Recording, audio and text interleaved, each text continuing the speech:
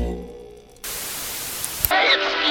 me, princess. A reputation. Now you're playing with power. Superpower. Sonic 2 handles stubborn stains. Embarrassing bald spots, no problem. Warning, incoming game. Two best friends get sent back to the year 1990X. Now they have to play games the old school way. No guides, no internet. No way! This is the Retro Reset Podcast. Call in game tips at 747-21-RESET. That's 747-217-3738. Ask your parents for help. Did you ever get to play my sanity test level? Yeah, die. Could you die? Could you just you die? You don't have 6 minutes? Oh, I did it. To just waste? I got through the whole thing. And then I uploaded another level, Bork's Quest. So I saw Bork's Quest. That one I couldn't finish. That one's hard. It's a puzzle game. It's really hard. Yeah, I like that one. It's fun. It took me a while to finish, but yeah, that's my Mario Maker 2 check-in, I guess, if anybody's interested. Maybe we can I'm excited about it. Level links in the description, maybe? I don't know. Oh, yeah, man. Yeah, if you guys want to check out Kyle's levels, they are online. They're on the interweb. On the interswitch. Anyways, with that being said, I guess we should go ahead and get to this show started, right? Yeah, man. Hello, everybody, and welcome to Retro Reset, where we reset our gaming brains to the time of the 1990X, before the internets, and before, going online and looking through walkthroughs and all of the fun stuff. Before GameFAQs, before GameRevolution.com, which was my go-to cheating website. I went to Game Winners. Oh, Game Winners? Yeah, GameWinners.com was my go-to. I just heard about Games Revolution. I don't know why. I think it's because I had a magazine for it. Yeah. I heard about Games Revolution. Some kid told me about Game Winners in school, and I was like, oh man, I'm going there. And I found a bunch of cheats for Sonic 2. Heck yeah. And one of them was like, put a bunch of waterfalls in debug mode and Ashura will appear. Ashura? Yeah, it's like a character that people thought was real in Sonic 2, but it's just if you did enough like certain things with debug mode, the game would glitch and Sonic would come out palette swapped. And people were like, oh, that's Ashura the Hedgehog. It's really stupid. It's not interesting. A real thing. That's the imaginations of the yesteryear, back when internet didn't exist, and we had to rely off of the schoolyard and our neighbors for our gaming hints. But people were still making shitty palette swaps of Sonic. Well, yeah, that hasn't changed today. Yeah, it has not changed. That was like the first shitty palette swap fan character was Ashura. That's the first I ever heard of it. Anyways, should we do a proper introduction? Yeah, probably. Okay, so hey everybody, welcome to Retro Reset. You know the show by now. Yeah. Right? We play games back in the 1990Xs offline, and we rely on word of mouth, our Discord schoolyard, in order to gain information about the games, as well as each other mostly Discord and each other.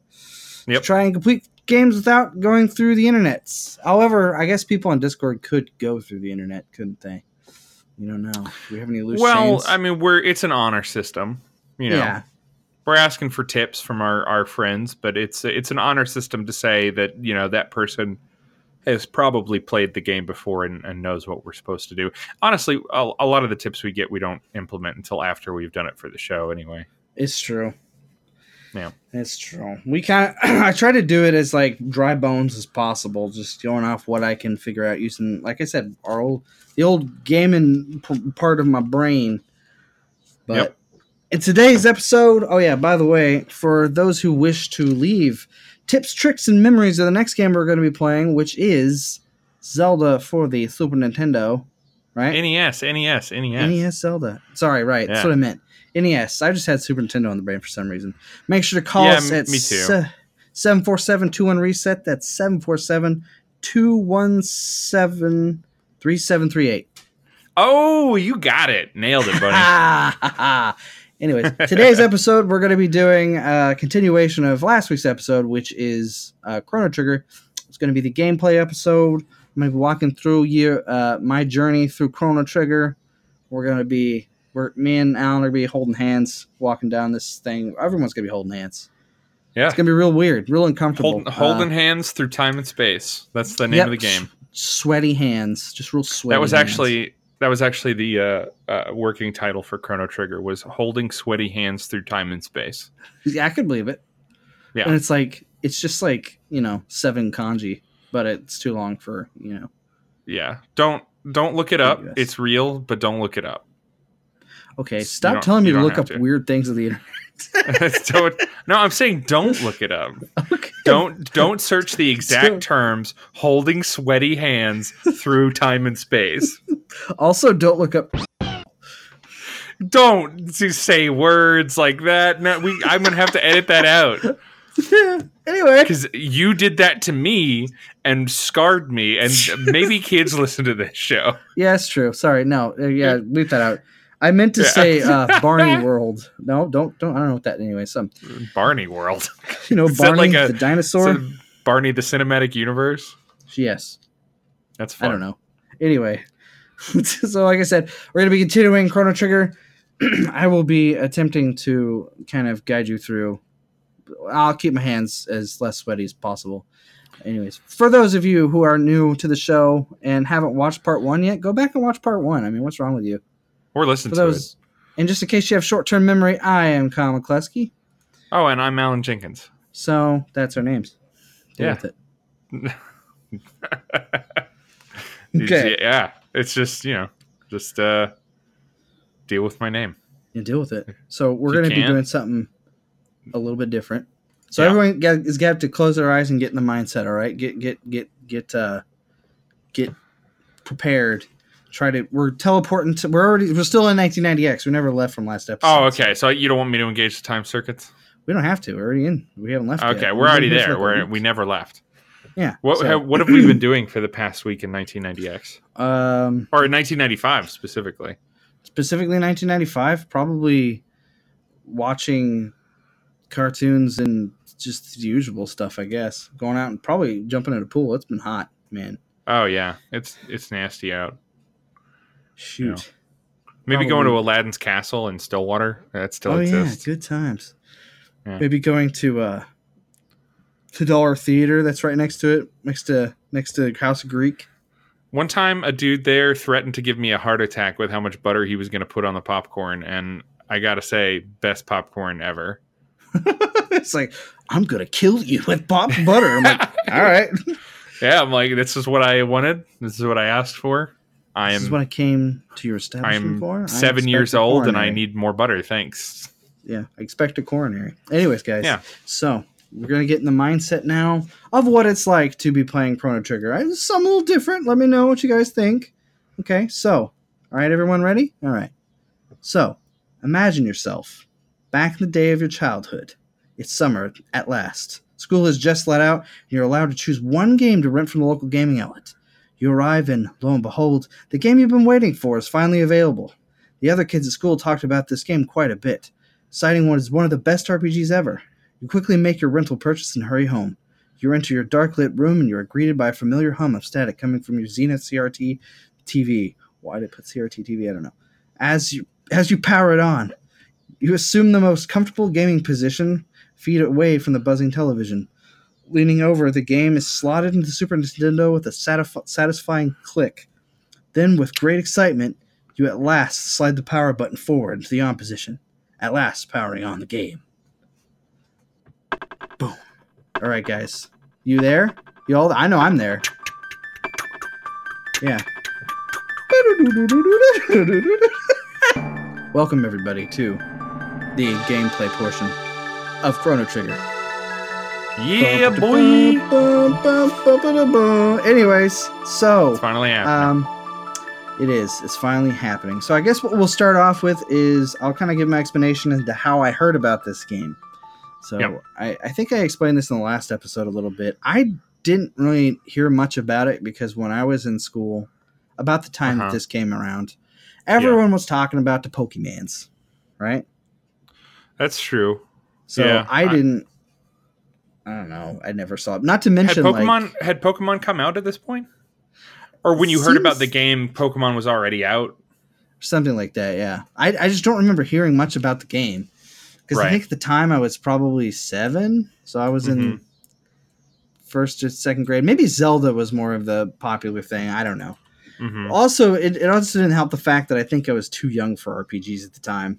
Maybe I just wasn't into them or something. Not to mention, I was one of those people that went to like Hastings and stuff like that, Rip, and would rent a game based on how it looked. Rip in peace, dude. Rip in peace. Rip in peace. Oh, so did I. You ever rent that game called DJ Boy? Nope. Yeah, so it was this game that was really bad. DJ Boy was like, but it had this rad cover with a kid with a backwards hat and rollerblades, and I was like, I want to play that game so bad. Same with Chester Cheetah Too Cool to Fool. That was a rental for me. Definitely judged by its cover. I was like, that's super cool. It's a cheetah. I like Cheetos. Let's do this. Bad weekend. It was a bad weekend. The worst one I ever rented was Mohawk and Headphone Jack. Oh, that game sucks. It's so bad. It was one of the games I played for like 3 minutes. I'm like, nope. Yeah. Just eat that $5. It's really bad. That game's not a good time. But yeah. Well, yeah. I guess Pokemon would have been a year later, but I mean that's in the same window, like where people still would have been talking about Chrono Trigger. But I think you're right. This game is more. I wouldn't say adult, but it's definitely got stuff going on that.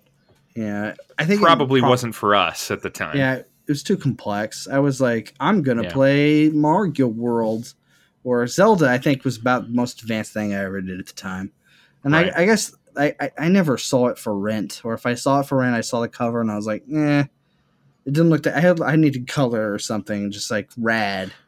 Yeah, the color on the cover is very. It's very gray. I think like today looking at it, I love it. I think it's one of my favorite covers because it's got Chrono like jumping up into the air and his sword's on fire. He's doing a move from the game. It's so cool, and it's like it's a poster I want to own. But and I know you have yours with your DS game, and I lost mine. So smart. I thought you framed it. No, I wanted to. I just never did. Oh, whoops. It's somewhere in a box, but I'm sure it's like crumpled and crushed by now from moving 50,000 times. We all had those. Yeah, but I'll get a poster of it. But it's definitely it's gray. It's set in the snow. Yeah. It doesn't look immediately exciting.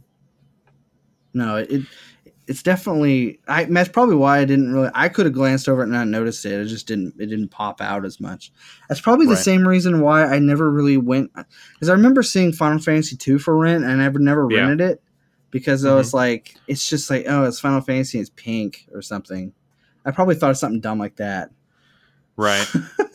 Well, I guess it would have been pink on some of those store shelves because that stuff immediately faded when it was out on store shelves for so long. I have a distinct memory of being like, oh, that's pink. I don't because anything with pink on it, forget it. Because that meant it was a Barbie game.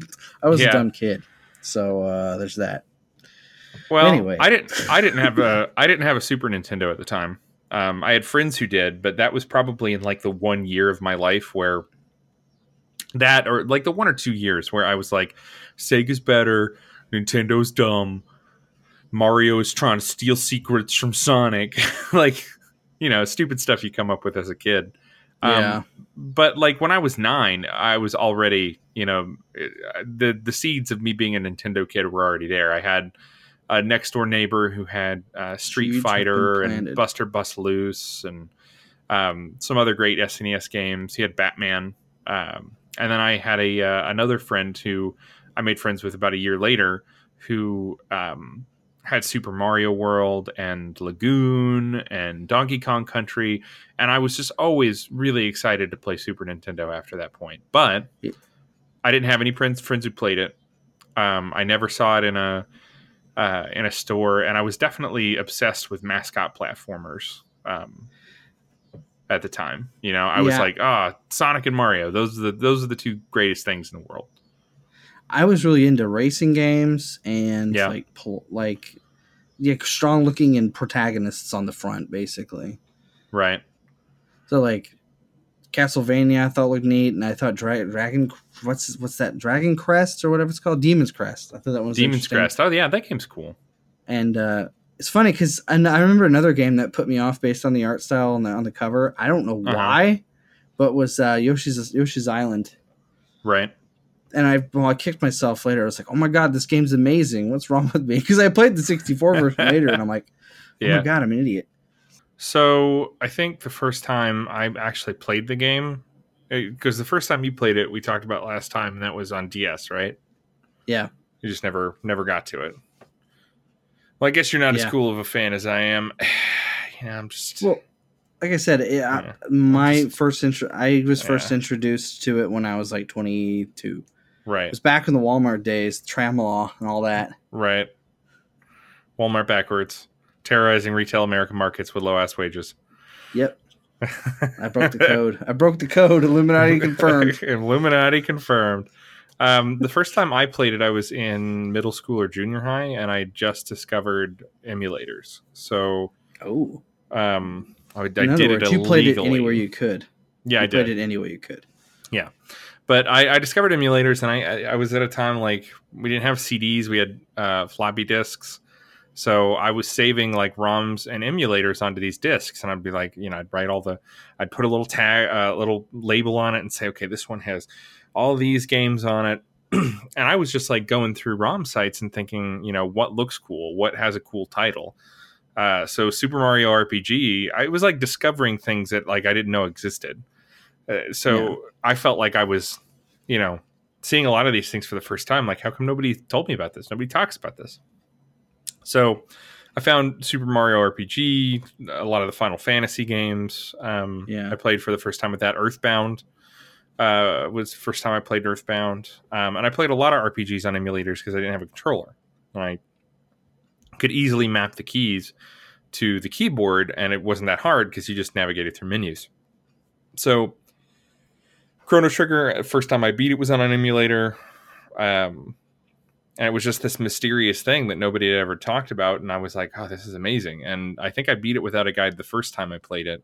And then I went into a guide on GameFAQs to sort of find some of the secrets that the game had to offer. Yeah. Yeah.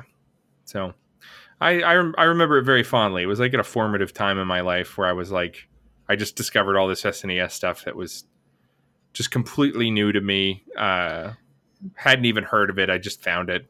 And I was like, Chrono Trigger. That sounds mysterious and cool. It's weird because like you see all these games for rent and stuff for sale, but there's so many other ones you just don't see here. Like you look at it in the list and you're just like, wow, there are so many games. Right. Just have to try. And I went through that phase too. At the time, all we had was Showbiz Video. I don't know if you remember Showbiz. I remember it. Yeah, we had Showbiz Video and Hastings, and at the time, Hastings was in Blockbuster.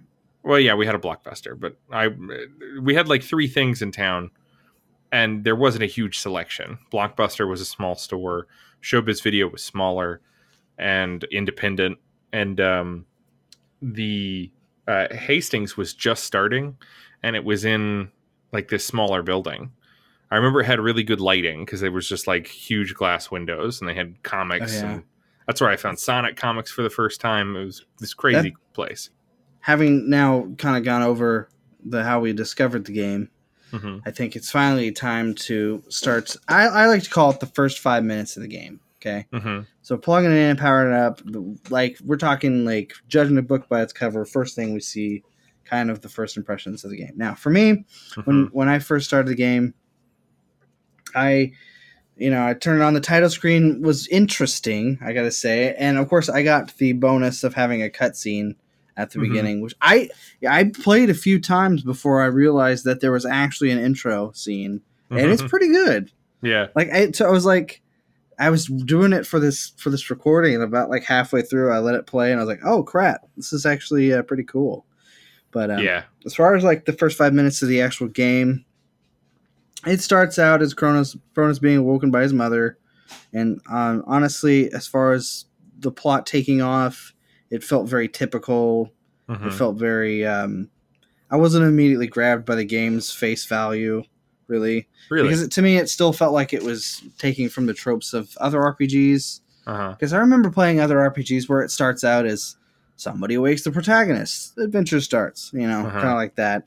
And of course, this is me now, not from the 90s, because I imagine it would have been completely different if I played it when I was younger. Right. But it had all the usual fixins Uh-huh. of RPGs at the time. So like equipment screens and overworlds and towns, and I wasn't really having high hopes for the game actually when I originally played it, because it just felt like a typical RPG. Right. That's how I kind of seeing like that overworld and everything kind of reinforced the assumption that it was just going to be another run-of-the-mill RPG. But how wrong was I? Find out later. Make sure to tune in next week where no, I'm kidding. Yeah. Anyway. Yeah. And I mean, I imagine, like I said, it would have been completely different if I had started playing it in the 90s, because like I was new to the RPG scene, so I'm like, wow, this is cool. But I mean, having played it now, it's just like I haven't played all the previous games. It's just that was my immediate pickup from that. Right. You know, my impression was totally different the first time I played it, because it was my first time playing, I think, a JRPG. Actually, you know what? I had played some other stuff. I had like gone through and played a little bit of a couple other JRPGs, and I was just sort of discovering the genre. So I had played a little bit of Earthbound. I had played a little bit of Super Mario RPG, and a little bit of Final Fantasy 2. And I at the time I was like, you know what? I don't know if I'm super into this, but when Chrono Trigger started, the intro was like this really quiet thing that I didn't expect with the pendulum at the first bit, and I didn't let it play long enough to do the intro, because it has its own like intro with a song and everything. I did the same thing. Yeah, but it's not the animated one. It's just all like sprites and stuff. But I didn't let it go past that. I just immediately started, and I'm like, what is this? And so I'd never experienced a lot of these tropes. So as boring as they may seem, to me, it was like this brand new thing. And I'm like, what's this? It's so magical. Yeah, that's what I was saying. We started playing at different intervals in our lives. So for sure. It's interesting to be able to get that perspective, Mm-hmm. Like I said earlier in the last episode, I'm sure we mentioned that it's interesting to hear our views, because we're playing this game we both really like, kind of at the same time, but our views are very different based on when we actually played it. Yeah, for sure. So now that I've kind of gone over how I initially thought of the game when I started playing it, I'll go ahead and go into detail about like how it looked and sounded and stuff. So like as far as graphics were concerned, I thought this was interesting that you brought it up. I think we talked about this briefly last episode, where we said that there was influence from Secret of Mana, and I noticed the graphics from looking at it. I thought it was a mixture of Final Fantasy VI and Secret of Mana, which apparently they had influence from. So that makes sense now, which I thought was interesting. I didn't know that at the time. Well, at least there is a tenuous connection. I don't know if it's influenced by it, but there's definitely like some of the same people worked on the game. Yeah, it feels similar, because like I noticed there was some. Because based on the RPGs that I played and all the RPGs I played back then, I can look at it and see that the Final Fantasy VI kind of shows up in the overworld and the town aesthetic. Like a lot of the exterior detail screams Final Fantasy VI to me. The colors of land are bold and dark, and yet details still shine through, which is something that Final Fantasy VI is always amazing at, because they used kind of a darker palette, but everything kind of popped out still. It was right. It was able to carry whatever tone it wanted to very well. And then the Secret of Mana feel kind of comes from the battle sequences, because it's not the characters are larger than traditional sprites from Final Fantasy, and the movements are very fluid, even during turn-based battles, which is something I didn't expect. So it felt like a mishmash of both the Final Fantasy kind of like background, but with like Secret of Mana influences in the battle system. Is very, very interesting. Right.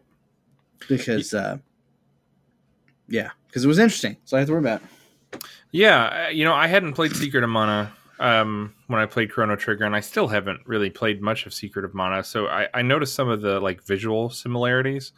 I feel like Chrono Trigger definitely takes a brighter tone than just like color wise. It's brighter than like the Final Fantasy games, and it's a little less neon than Secret of Mana. I feel like Secret of Mana is like really bright at a lot of points. Yeah. There are some big palette differences in some of it, because there's points in Final Fantasy VI where they're slightly brighter, but these like I think you went over last episode. Mhm. They try to stick to happier. All the characters are a bit kinder looking. They're not as scary. They're supposed to all be fun and Right. whatever. And like they kind of do that with the graphics as well, which is just different. I'm just saying the detail and the way they lay them out, it feels very Final Fantasy. And the battle system, I could see more similarities than just the graphics, really. Mhm. Because if you ever get to play the Secret of Mana, you'll notice like Secret of Mana has different varying attacks and stuff like that. They don't have like combo attacks like Chrono Trigger does, but like they get different levels of attacks the more they level up the weapons and stuff like that. So I just thought that was interesting. I just kind of noticed some similarities, and that kind of continues as it goes through.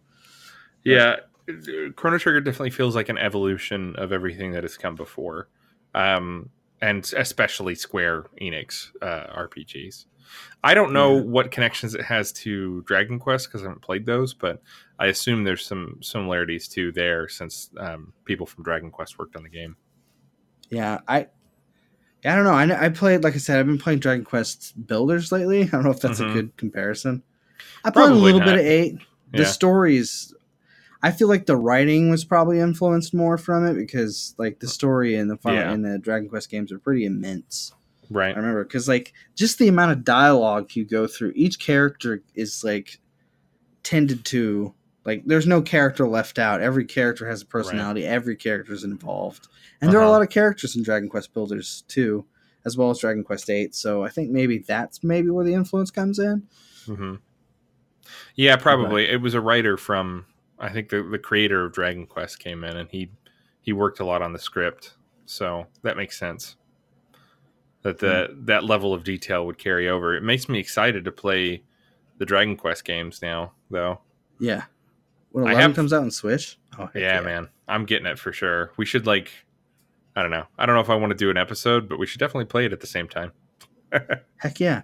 Bounce notes. We'll do like our we'll own compare notes. off the air. Retro we'll reset. do a real life retro reset off the air. There you go, man. I'm down. We can just say all the inappropriate stuff we want. Not that we do. I mean, come on. Yeah, we're totally clean. Get off of my Christian Minecraft server with that. Yeah, you said a bad word. Get off my Christian Minecraft server. My mom says I can't play anymore if you say damn again. Oops, I said it. Oops. I'm very disappointed in you for saying that a second time, even though you were just telling me something somebody else was saying. It's just it doesn't matter. I repeated it. Burns my ears. I'm a bad influence on everybody now. Mm-hmm. I should wash my mouth off with soap. Please do immediately. Maybe some Dove. I prefer Lifebuoy. Lifebuoy. Yeah. Yeah. Okay. All right. What about Irish Spring? Irish Spring is great. I'm a big fan. I don't buy it anymore because Sam doesn't like the smell. But yeah, I mean, I could be in the mood for it. Yeah. Washing my mouth out with that stuff, but I feel like we kept Irish Spring in the house when we lived together. Is that true? I feel like we did. I can't remember. It was just cheap. I just remember it being cheap and smelling kind of good. It was pretty good. I usually stuck with Old Spice myself. Oh yeah, I remember you had those. This is maybe getting too detailed, but you had those like shower gels and stuff. Heck yeah, I wanted to smell pleasant. Look, this is what adult male friendship looks like when you live together. You know what soap each other use. You eat pork chops and you talk about soap you use. So if any of you haven't gone to college yet and looking for a roommate, and you're a male and you're gonna have a roommate with a male roommate, you know what you got to look forward to now. Yeah. By the way, pork chops, applesauce, great combo. Oh, totally. Great combo. Anyways, so now that we've gone on that side tangent, let's go a little bit into how it sounded. Okay. Uh-huh. Now again, this is based on immediate sort of impressions. These are all kind of based on immediate impressions, but most of them will carry over to later because my opinion of the music didn't really change. Because I thought the music felt really mysterious and eerie right out the gate with the game's intro music. As the game began, throughout the music made like the grand plot feel that much more grand. It was light and whimsical during good times, deep and complex during the game's climax moments, which there are plenty of. As for the sound effects, certain sounds stuck out more than the others in the battle sound effects. And those were the battle sound effects. So like, I don't know if I noticed that. If you remember the DS version and watching the cutscenes, like some of those sound effects are ripped directly from Dragon Ball. Oh yeah, definitely. I thought that was super cool. So like as I started playing the game, I've actually like started watching more and more clips of Dragon Ball Z, and I'm just like, wow, that's so cool. Yeah. I think Chrono's kind of like really warmed me up to the art style. I thought it was interesting. Yeah, when I first saw that, I was like, oh, this immediately connects me because I was watching Dragon Ball Z at the time when I started playing Chrono Trigger, so it was just like this immediate like, this looks like Dragon Ball Z. Is it the same? Is it connected? Are they in the same universe? You know, that kind of. Yeah, I know, because at the time you don't really connect artists with art, but you're just like, is this canon? Like, because back then you'd be thinking to yourself, maybe this is like a secret side plot that's going on with Dragon Ball Z, or vice versa, or something. Yeah. Maybe run into Goku somewhere in Chrono Land, or vice versa. That would be a really cool speculation to make behind the at a sleepover or something. I can see that happening. Oh, totally. I foresee that already happening. I was watching. At the time, I was also playing some of the Japanese Dragon Ball games on emulators. So I was just like, all these things are intermixing. All these things are like intertwined in my head. But to get back to your point about the sound, I thought the music is one of my favorite soundtracks of all time, of course. Yeah. And I think the orchestral stuff they do in the DS and PS1 versions are just amazing. But the sound effects I found to be, I like them a lot, but I found them to be very like naturalistic, and not in a bad way, right? They just feel like they belong, but they're not as iconic as something. They're not as gamey, you know. They don't feel as much like a video game, like the sound effects from something like Sonic, or like even some other RPGs that have really iconic sound effects like Zelda, right? Whenever something happens in Zelda, you know what the sound effect is. But as I was searching through for sound effects to use to bleep a curse word in the last episode, I couldn't really find anything that felt iconic to Chrono Trigger, because all of the sound effects sound like they belong in that world. And it never takes you out and makes you feel like you're looking at a video game, you know? I thought that was cool. Yeah, it's interesting because, like, I know what you mean. So, like, the sounds aren't super, what's the word? Over the top. They're they fit. They're Well. understated. They don't fit anywhere else. That Chrono Trigger sound fits in Chrono Trigger, and it doesn't really fit anywhere else. Yeah, definitely. It's all one piece, I guess, if you think about it. But yeah, despite that, like, I can understand, like, they don't have that unique sound per se, but despite that, it's unique. It's unique, but it's not ridiculous.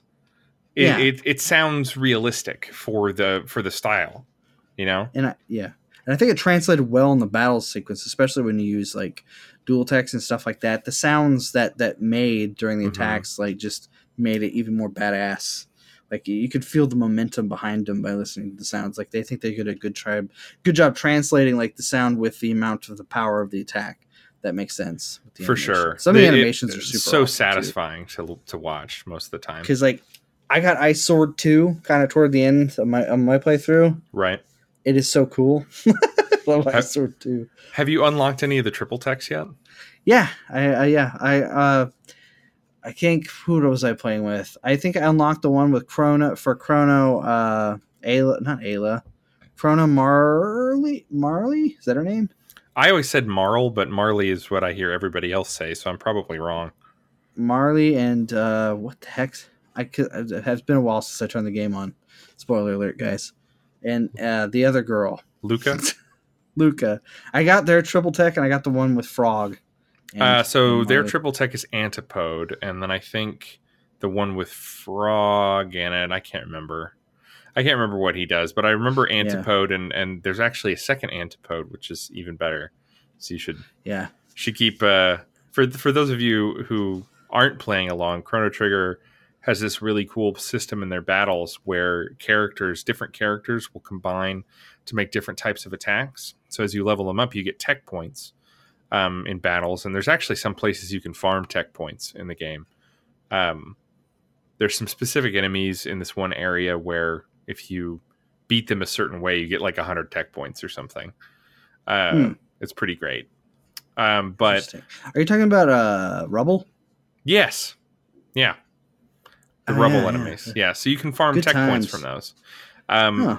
And as you do, your characters unlock different abilities that they have, and those abilities, for example, when Chrono learns Spin Cut, he can combine that with a magic attack that one of the other characters knows. So Spin Cut will combine with Ice and Ice 2, or Fire and Fire 2, and those will make like special attacks with the sword. So Yeah. they're all combinations of other moves that end up being these super moves that are really, really fun and they give you like incentive to use the other characters, which and I they're thought was cool. all super satisfying. All of them Yeah. are super satisfying. They really, Like they really did good. such a good job in the detail in this. What would you for say is sure. your favorite? So far, Yeah. probably Ice Sword 2. It's pretty cool. Yeah, it does a hell of a lot of damage too. And it's just really it's awesome. I don't know. I really like Fire Sword for a long time. Mm-hmm. Then I got Ice Sword 2 and I was like, it's pretty cool. I mean, all of Chrono's sword attacks are pretty awesome. Yeah. Chrono is great. I like Ice Sword 2 as well because the ice block like splits into multiple parts after he's done cutting him. It's like watching an anime, you know? Yeah. It's really cool. They did a great job. I will mention one more thing about the music, though. I agree with you totally. There's a guy, for the listeners, for the Chrononauts that are listening, there's a guy on iTunes, Blake Robinson's Synthetic Orchestra. He did a bunch of remixes. Would you call it a remix or like a orchestral interpretation? I don't know. It's like it's not really a remix because it's not like in a different style. It's like an orchestral arrangement.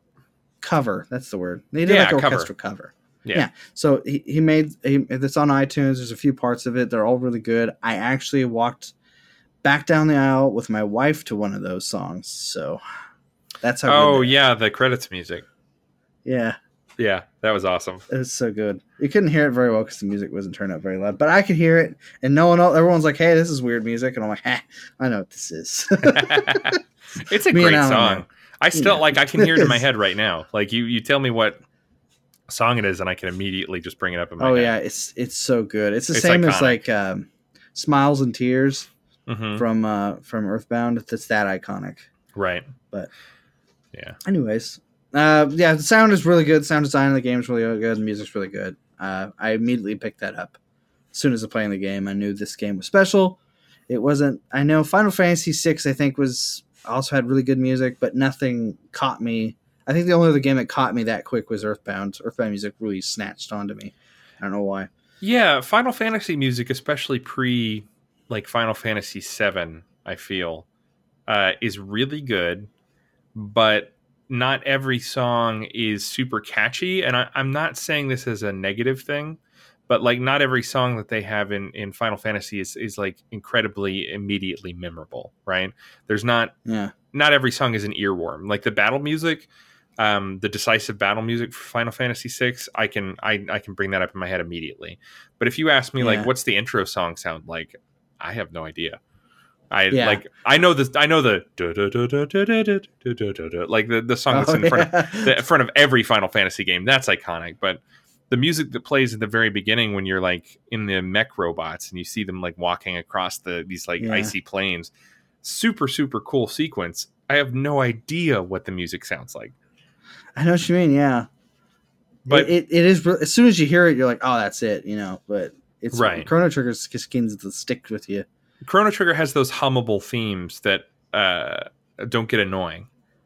Yeah, I guess not to mention their music in a lot of the cases isn't as complex as Final Fantasy's is either. Actually, there is a really good video about the complexity of Chrono Trigger's music. It's deceptively simple, right? It has really strong melodies, but it does this thing that there's this great video I'll link in the show notes. But it talks about how Chrono Trigger uses non-functional harmony, I think is what it's called, and it's like it basically does unexpected things that like wouldn't necessarily make sense to do in terms of chord progressions, but it ends up imparting this certain style that's very unique to Chrono Trigger and hasn't been done in a lot of games. Yeah. So, for an example, the song in the forest that has like that and it's like really. And I'll play a clip of it, in post here. But wow, yeah, it is. Oh, look, cool. It's really good. Yeah, but wow, that's too loud. Wow, turn it down. Okay, sorry. Jeez, blowing my ears out. Well, thanks for making more work for me in editing. I'm sorry. You don't have to do that. Just ignore me. I'm definitely gonna do it now. just voice over where I'm talking and say, Kyle's just being dumb here, and then you can just you can just leave the rest alone. But it does this thing where, like, a lot of songs in their melody and their chord progression will sort of have this resolution that's satisfying, and Chrono Trigger doesn't do that a lot. Or if it does it, it's in a way that's really unconventional. And it gives you this floaty sort of feeling in some of the songs where it's like there's an unsureness and there's a mystery to it because it's not ending in a way that's expected. Yeah. I think in my notes, it's really cool. In my notes, I kind of described it as mysterious and eerie. Yeah. And that feeling comes from the non-functional harmonies in a lot of parts. Yeah. Which are all over the place. It's like one of the motifs of the game is these non-functional harmonies. And I don't know. I think that's what it's called, is non-functional harmony. I could be wrong. But I'll link the video. It's really interesting. And I am doing a really poor job of explaining how it works. Yeah. I figured it out. I know what you're talking about, man. I got you. It's hard to explain, but I mean, once you hear it, you're kind of like, I get it. You heard the clip, guys. You know. Yeah. Anyways, so briefly, I do want to go over the controls, what I originally thought, and I thought that the controls were solid. Mm-hmm. Solid framework that were all good RPGs at the time when it was originally came out. Right. Although the DS did have the extra touchscreen capabilities, which I didn't use very often. So you can use the touchscreen on the map to move you. Mm-hmm. I don't know if you ever did that. I didn't know you could. You can move the character by moving the stylus the direction on the touchscreen, which I never used. But if I was like eating a peanut butter and jelly sandwich or something, and I just like do it, like, oh, and then I could use it with the stylus, but I never did. And then it also uses the same fare of items, equipment, and magic that a lot of other games do. Nothing really extraneous. Mm-hmm. But it's solid. It doesn't have anything it doesn't need. All the menus work fine. All the buttons make sense, unlike Mystic Quest. And it's really intuitive. I don't notice the controls in Chrono Trigger, and I think that's a good thing. There it is. It's like makeup, man. Yeah. You gotta wear it just enough so people don't know you're wearing it or something. Yeah. Not that I know. Even though my foundation is completely just washed off by now. And if you'd like to buy some of Kyle's, what did they call it? If you would like to buy Avon products from Kyle, he'd like to talk to you about a marketing opportunity. No, I buy my makeup from James Charles. I have no idea who that is, but okay. Okay, people will know. Good joke. It's not it is a good joke. I swear. Is it a multi-level marketing scheme? No, James Charles. Is that his name? James Charles. Some guy on the internet that is. Hi, sisters. Does that ring a bell? No. Okay, I'd watched too much internet. Great joke. That's the lesson to be learned here. Anyway, so I will also briefly. I'll describe that controls and stats. So, like, the controls are your basic RPG fare, which is your movement and select and all the other stuff. But like. And I don't think any of the stats were really that unique. Mm-hmm. I mean, there's the TP thing, the tech points, which I think was different. Right. A lot of the ones, but that's how you improve your skills. So, like, your experience and your skills kind of level differently, but they kind of don't. So, like, whenever you level, I notice, like, oh, so-and-so's leveled up. They've learned this skill and this ability. And then through tech points, you could also unlock abilities. Right. Does that mostly apply to like dual techs or no? Tech points unlock you get tech points as you go along, and there's certain. I can't remember exactly. It's so, like I said, it's intuitive and it doesn't get in the way. So I'm not sure exactly what the math is behind it. But if I'm not mistaken, techniques are unlocked through both leveling up and tech points, if I'm not mistaken. You get some like basic techniques with just leveling up. I noticed I never because there were some you could see that you haven't unlocked yet, but I never really went back and observed it. I was just always pleasantly surprised when I learned a new ability. So yeah, it's like a fun surprise, and that's something that has turned me off of some RPGs in the past is their system. Like for example, it's taken me a while to get into Final Fantasy VII because the materia situation confuses me a little bit. Yeah, I imagine I'm going to run into that too. Like I play it. It looks fine, and people tell me it's really good, but I don't get it. I don't understand like equipping magic attacks to your weapon. I mean, I guess it makes enough sense, but I feel like a lot of RPGs have these very complex systems, and Chrono Trigger, it has complex systems behind it, but they're not in the player's way. You don't you don't have to understand how everything works in order to have fun. Yeah, like I said, it doesn't. It tries to put all that technical stuff behind the curtain and lets you just have fun. Right. Like I never pay attention to the stats other than like, oh, I'm putting on an item, and this increases the character's speed. Right. Yeah, that makes sense to me. I'm using an item; it modifies my ability. The uniqueness comes from a lot of other stuff in the game, and I don't think the item system isn't groundbreaking. The stat system isn't groundbreaking. There's nothing about it that's like particularly like mind blowing, but I think that's what's so genius about it. It's also interesting. I mean, to their credit, I mean the equipment does serve kind of a purpose. Yeah, as there's stuff that reduces magic damage, which is something because going through RPGs at the time and kind of what I'm used to is like, oh, you're in a new area, there's new stuff to buy. It's automatically just better, but right. And in this game, it's like you kind of get some accessories at different levels that do different things that might be useful later. Absolutely. I just thought that was interesting. Yeah, there's lots of stuff that carries over, like the Ruby Vest from 65 million BC. There's items that like reduce fire damage, right? And you're not always going to want to wear that, but there's certain battles where it's like, oh, you know what? That guy's using fire and he really killed me. Why don't I put on some armor that's going to protect me from those attacks? And that makes the battle much easier. But you don't have to wear the ruby armor all the time, and it's not necessarily something you would want to do. But yeah, I like that too, where items like there were items I was using up until the end, switching out, occasionally, because it's just a lot of the stuff stays useful forever. Yep. It's nice to have that like in your back pocket and eventually, when you might need it.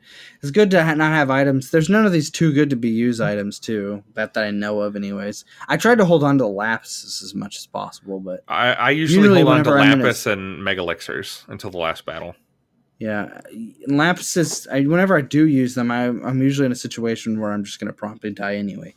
So right, doesn't matter. I'll get them back when I die.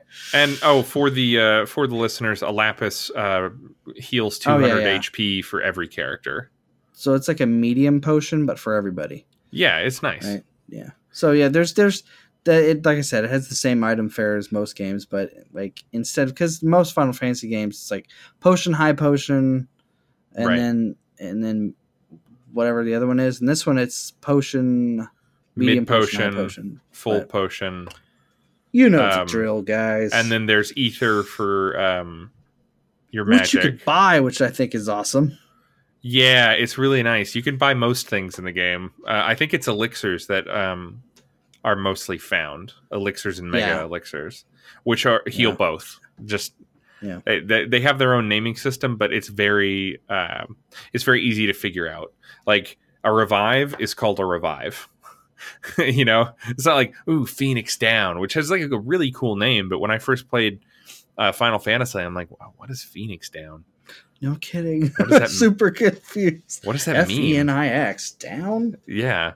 Is that like a movie? Like Black Hawk Down, Phoenix Down? Starring Robert Downey Jr.? No, that's not right. I don't know who stars in that And movie. now that I know what it is, it makes sense. And it takes no time, but I feel like Chrono Trigger, at least the translation, took pains to make it like easy to get, You know, Yeah. They It's- didn't waste time with the UI. I noticed that. Like items Yeah. UI, they're like, all right, this is what they're gonna do. Come on, guys. yeah, And then let's play the game. Let's get the game going. yeah. I like Definitely. it. I like that approach. hmm Anyway, speaking of which, let's get the game going. Let's get the game going, everybody. All right. So I'm gonna kind of start off here how I started up the game and kind of walk through not every little detail, but kind of what I did and kind of what I noticed.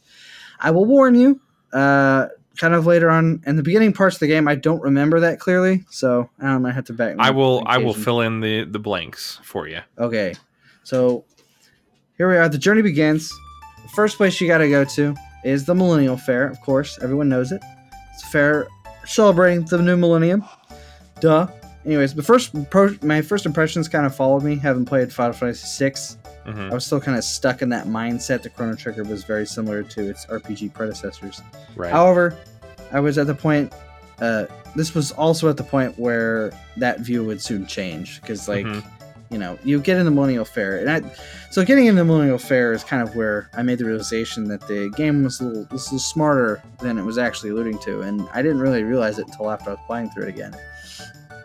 But the staging area where the game first takes place is kind of a tutorial level, if you ever think about it. That's true. Kind of like, because like it teaches you in a way where you don't realize you're being taught, which is similar to Mega Man X, which we Uh-huh. all know. It's really good intro level, how it teaches you how to play the game. This Yeah. kind of does it too, right? So Millennial Fair taught me several things. One of which is talking is important. So you go around and talk to people, and they tell you very important things, and including, I think, talking is important. Which is like, okay, so now I know interacting with people is probably a good idea, which is something you're going to need to do later on, obviously. So, Right. and also interacting with things is important. So, getting to do the mini games and drink contest, hitting that bell or whatever, and Mhm. things that you do impact people. It's just like, which I'll get to in a minute, because there's certain things you could do in the Millennial Fair that will affect you later on, right? Yep. Which is something that will happen later on in the game. So things you do affect you Yeah. later on, Your choices and matter. also, yeah, and they also kind of give you a little fighting tutorial, and where you get to beat up a robot and get 15 silver points. Yeah, man. His It's pretty name's good. Gato. He has metal joints. Yep, beat him up, and he'll give you 15 silver points. Well, I did not know that about him. Not to mention, yeah, it like the Millennial Fair is filled with a lot of extras, like the drinking game and the bell thing, which is interesting because when you're doing the drinking game, you're like, oh, this is fun, Mhm. Well, this was a fun little distraction, but you get to do another drinking game later. So I was like, oh, this is like, hey, you're going to be drinking later in this game. I don't know. I just thought it's interesting how a lot of the mini games of the Millennial Fair you saw later in like different uses. I just thought that was Yeah, you drink with Ayla in 65. In the I forget what the name of the place is, but interesting. in the Anyways, prehistoric era. Yeah, 65 million BC, I think. At the hunting grounds?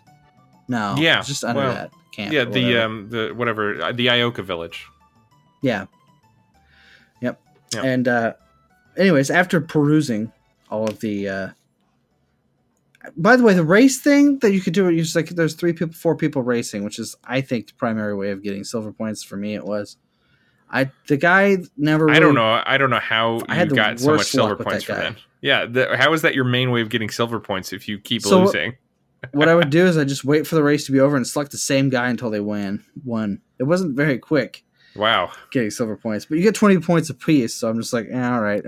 My method is always, and it didn't used to be this way. When I first started, I didn't have a method, but every time I start now, I try to do everything in the Millennial Fair. I try to stay away from doing anything that's going to affect me negatively later. Of course. And I will fight Gato until I'm just flush with silver points, enough to do anything I want. So I'll just fight Gato again and again and again, go back home and heal with Mom, and I'll just go and grind on Gato until I'm up like 3 or 4 levels. Then I'll take my silver points. I'll use just enough to go to Norstein Beckler's lab and get all the treasures from that. Win each of the games, and I'll usually save beforehand so I don't spend any silver points that I don't have to. And then I'll take the rest of my silver points and exchange them for money and buy a load sword from Melchior at his booth, so that I have the best sword possible early on. See, I didn't spend that much time in the Millennial Fair. I was just like in and out. I always spend a ton of time there, but again, there's just so much to do when you come back to it. So I'm like, I'm just going to front load all this and have a lot of fun with it now. Yeah, I don't think I even fought Gato. Yeah, man, it's 15 silver points, and you're guaranteed to get it. Yeah, I don't know. For some reason, I was just like zooming through it. I did zoom through the first part a little bit because I played it before. So right. I was like, I just want to get to the place where it's new stuff. But anyway, right. Well, so, I've beaten this game like 10 times, so I have my flow down, but it's different for you, because it's your kind of your first time. Yeah, it's just, yeah. Also, so there are several things you can interact there. Like, so when I mentioned earlier about there's things that you could do that will impact other people. So you might talking to people. There's like a girl that loses a cat, and there's a guy who you have the choice of eating his lunch or whatnot. And I made sure to not do any of the bad things that would end in bad repercussions. I don't. Do you usually do everything? Like do all the right things, or do you eat the guy's lunch, or? When I first started playing the game, I did all the bad stuff because I was like, I just want to interact with everything. I'm going to eat this lunch, and it's also an easy way to heal yourself after fighting Gato. Like if you want to, like power level at the very beginning of the game, you fight Gato, go heal by eating the old man's lunch, and just do that over and over again on a loop. Yeah. And I just do it until I'm one-shotting Gato. That's my method. Interesting. Yeah. I have a tiger. It takes hours. Like it takes hours to do. It is not for everybody. It's it's just my way of doing it because it's like I'm here for the story. I don't want to breeze through this, so I'm just going to go ahead and get as many silver points as I can. But I'm playing New Game Plus in this playthrough. So one-shotting Gato isn't even an issue. Yeah, he's probably not. Super easy. Yeah. So I didn't spend as much time this time, but that is, yeah. But yeah, I try to avoid doing anything negative. So yeah, for the listeners, if you're playing through this game, you'll notice that when you go through the Millennial Fair, there's certain choices you can make that may or may not impact in your future, which shall be spoiled soon. So, yeah, but we'll get to that. So anyways, after we get done with everything in the Millennial Fair, the game picks up. The game finally starts off where you run into Marle. She drops an amulet. When I originally met Marle, I was like, oh, okay, or Marley or whatever. I assumed that she was a damsel of distress in the game. But apparently I was wrong. Later I would kind of be wrong. Right.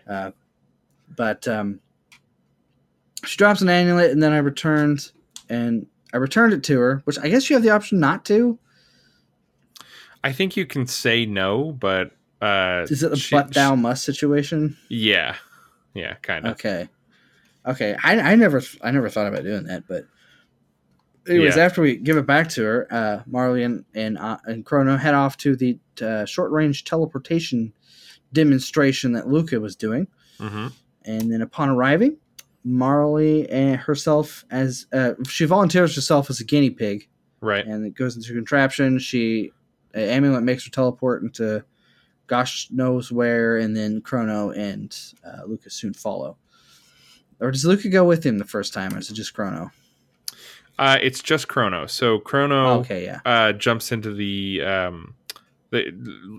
Marle's amulet stays on the platform.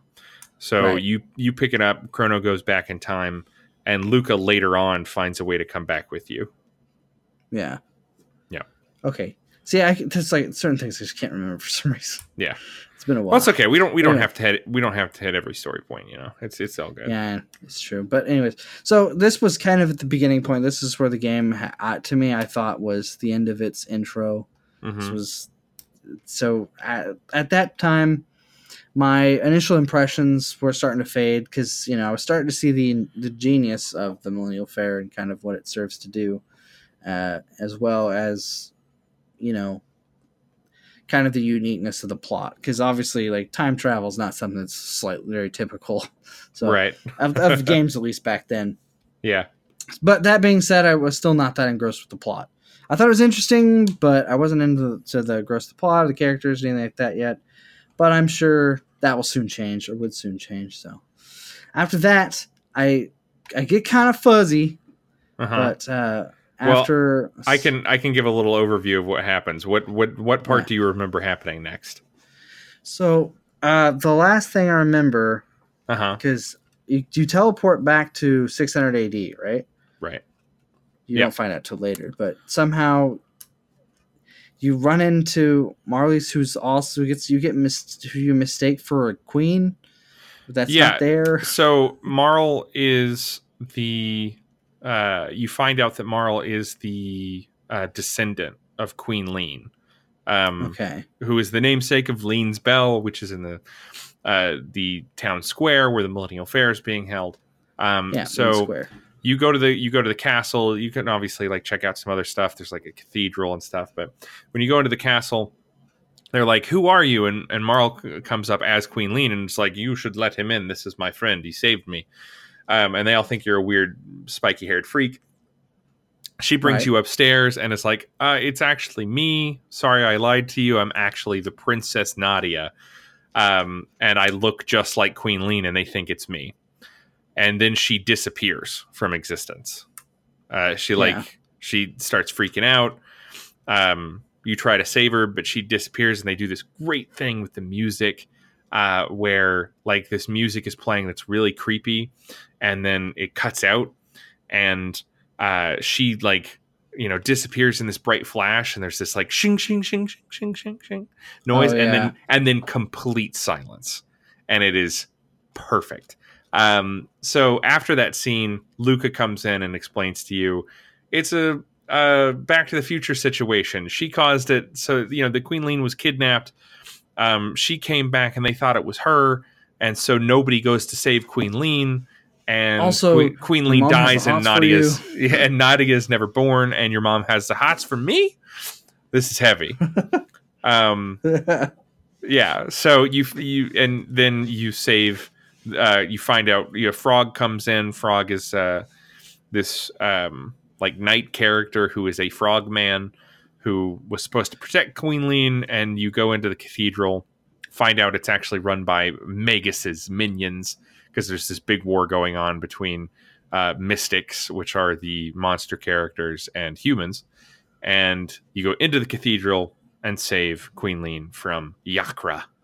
Oh, yeah, and then okay, I remember. Yeah, now. And the Chancellor is bound up in a little chest and stuff, and he's like, "We need criminal justice reform," and well, things happen. Yeah. But all that'll happen. I will mention this though. Like, I remember when I went through the sequences when you first get introduced into like the battle system as a whole. Right. And there's a couple of things that I really liked about this. I really got into the battle system almost immediately upon playing it, but they appeared simple on the surface, but I thought it was very interesting about how it points out at a very early stage that enemies interact with each other. Yeah, which is something I never really seen before in terms. They have their own dual text as well. Yeah, yeah. I just thought it was super cool. Like, there wasn't just like your typical take turns hitting each other. Like, they could do some pretty crazy stuff. They don't just have music. They don't just have magic that each of them use. Like, they use each other as weapons. Heck, that happens. Yeah, some enemies will throw themselves at each other. Some enemies will notify other enemies that you're there. Some enemies will eat other enemies for health. It's wild. Yeah, I just thought it was super cool. You never know what's going to happen. It's really good. Yeah. Also, you don't know what some of the enemies are camouflaged, so you can bump into a bush and be like, "Oh, that's a bad guy." Yeah. So I just thought it was interesting. Also, no random battles, which I think is a bonus. So you can see all the enemies that are on screen, usually, unless they're hidden. You run into them and starts the battle. And there's no battle cutaways. You just assume position and you fight. That was actually one thing I didn't realize that I was really thankful to not have. Because playing through Final Fantasy, you'd be walking around and then random battle, and then you have to watch the transition, the battle transition, and then it'd be the fight. And in this game, it's just boom, boom, you're fighting. Right. Everybody gets into position, assumes the position, and begins fighting. It's absolutely, you're right. It's so good. Yeah. They did. They could again. It kind of reminded me a little bit of Secret of Mana because you could see the enemies in Secret of Mana, and it's the battle. This battle system, despite being active turn based, is still it doesn't feel active turn based a lot of the times. Yeah, it's just enough balance between the strategy and the seeing your enemy beforehand that I think I love so much. And I wish more games would do that. I wish more JRPGs would take notes from that. I think they did it in a Dragon Quest remake on DS, where they added that, and but like Final Fantasy VII and up, like they still have the random encounters and the weird transitions, and it's like what? Why didn't you just stick with what you had? You had something so good. It was so perfect. Yeah, There's no reason to have random encounters. Yeah, I think hopefully one day they'll wake up and realize that maybe turn based and acting in random encounters isn't the best. But I don't know. I don't mind Just stick with turn-based what they know, battle. I It's guess. just the random encounters that I can't get down with. Yeah, as much. like the invisible random encounters. Yeah, they're a little Yeah. annoying. I think does Dragon Quest fix that? I think they do in Dragon Quest 11, don't they? Do they get rid of random encounters? I don't know. I'm not sure. Ni no Kuni got rid of them, which was kind of nice. Yeah, but they still have those arenas, which makes sense because the overworld is pretty big. Yeah, so good though. Oh. Yeah. I liked Anyway. in Chrono Trigger that the overworld felt safe. Yeah, That you was don't have to worry about I'm low on health. I got to get back to town or whatever. I'm gonna go sleep Yeah. at an inn. If What you I get out of tune an in? area. Oh wait, I don't have to. Yeah. I never use the inns Chrono Trigger. Oh, I did all the time. I almost never did. I just, was always like, just have Marl heal me. I always feel like it sounds stupid, but I'm like, these guys have been out for a while. They need a rest.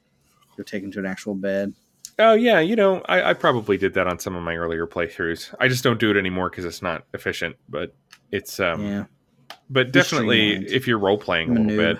bit, no, Yeah. I mean like you're role playing and that's fun. It's fun to think like, they're all tired, They gotta get some sleep. Okay, so another part, a sort of a thing I don't really remember quite well in the game is the trial. Now, does that happen after you teleport and you get sent to the trial?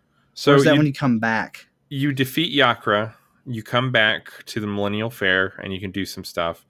And then you have to go back and meet Marl at the castle. She's like, meet me there. So you do, and you get arrested. Right, for kidnapping? Yes, because they think you kidnap Marl. Right, so I remember that. Yeah. Or maybe Now, you this don't is- meet her there. She comes with you. But she's like, Yeah. come meet my family. It'll be great. And then They're going to arrest you. So yeah. So it's just where it gets interesting. So you get arrested and you're like, oh no, what I would assume as soon as I get arrested is like, I'm going to be put in jail and wait for like some cutscene to happen or whatever. No, you go to an actual trial, which I thought was interesting. Uh-huh. And it's like, I like the whole layout of it. The whole scene is just really interesting. It's really How the gorgeously witnesses come in. created too. Yeah, I thought it was like it almost looked like a tapestry. Yeah, there's Can I say this- tapestry? Yeah, there's this beautiful Fancy. you're right. It looks like the whole thing looks like this really gorgeous tapestry, and there's this beautiful stained glass window in the background, and it gives this sense of size, to the room. Yeah, it did. It's really it makes cool. it feel like kind of like ominous a little bit too, Uh-huh. like serious business. Yeah. But it's also where I mentioned earlier. You remember those things that you could do that can maybe affect your outcome? Well, it comes into play here. So there are certain actions you could do at the fair that will affect people's opinions of you, and those opinions are going to come into effect at the trial. Yep. So if you did right by everything, everyone will come in and be like, you know what? No, he's a solid guy. He did this for me. Or if Yeah. you didn't, he'd be like, oh, he did. He ate my lunch. That's It's a bad kind of dude. Kind of a douchebag, I would throw him in jail. That was a special ham sandwich, you know what I'm saying? I was my last bit of Miracle Whip, and he ate it, You throw him in jail.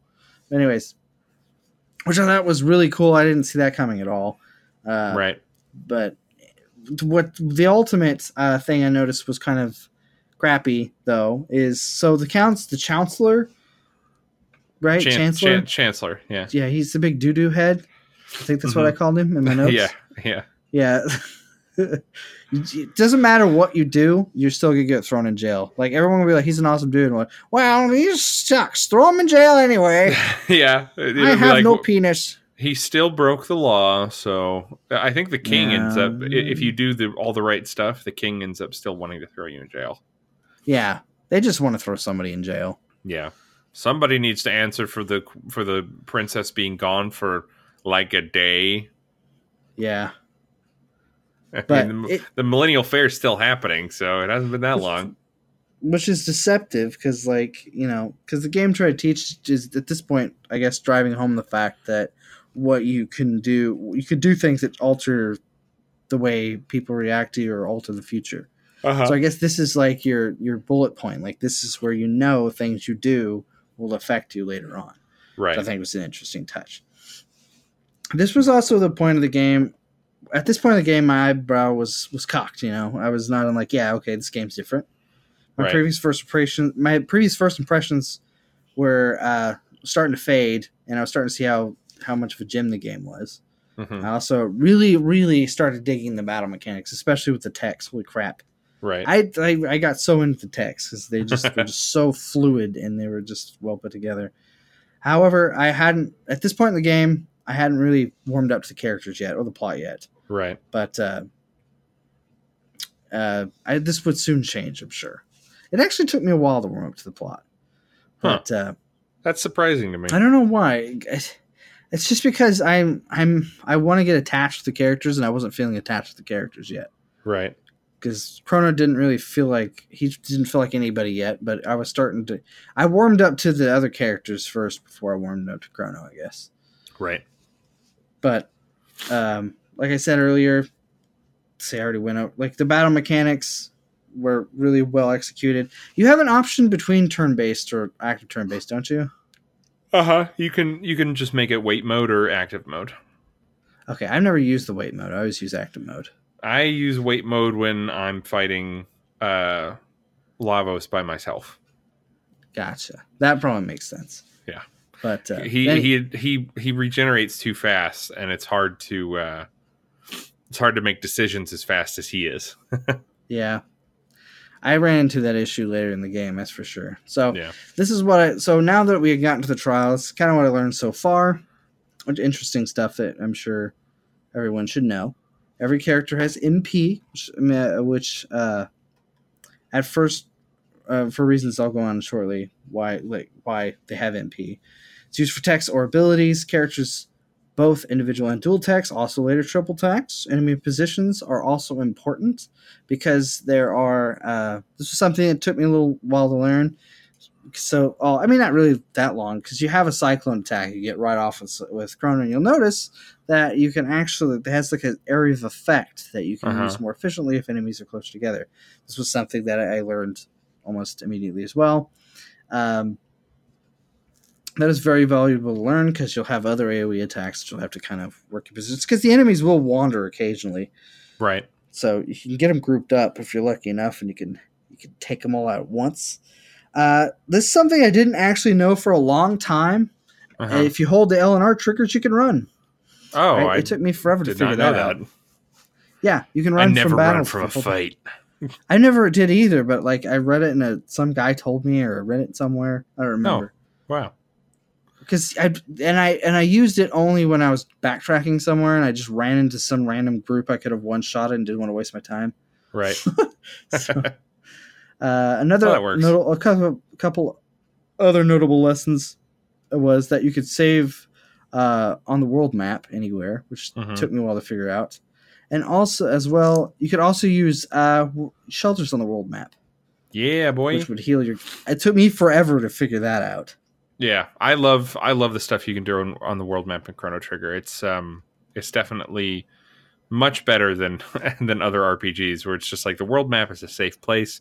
You can save anywhere, and it makes it much easier to stop playing if you need to as well. Yeah, it's really nice to have that like sense of security.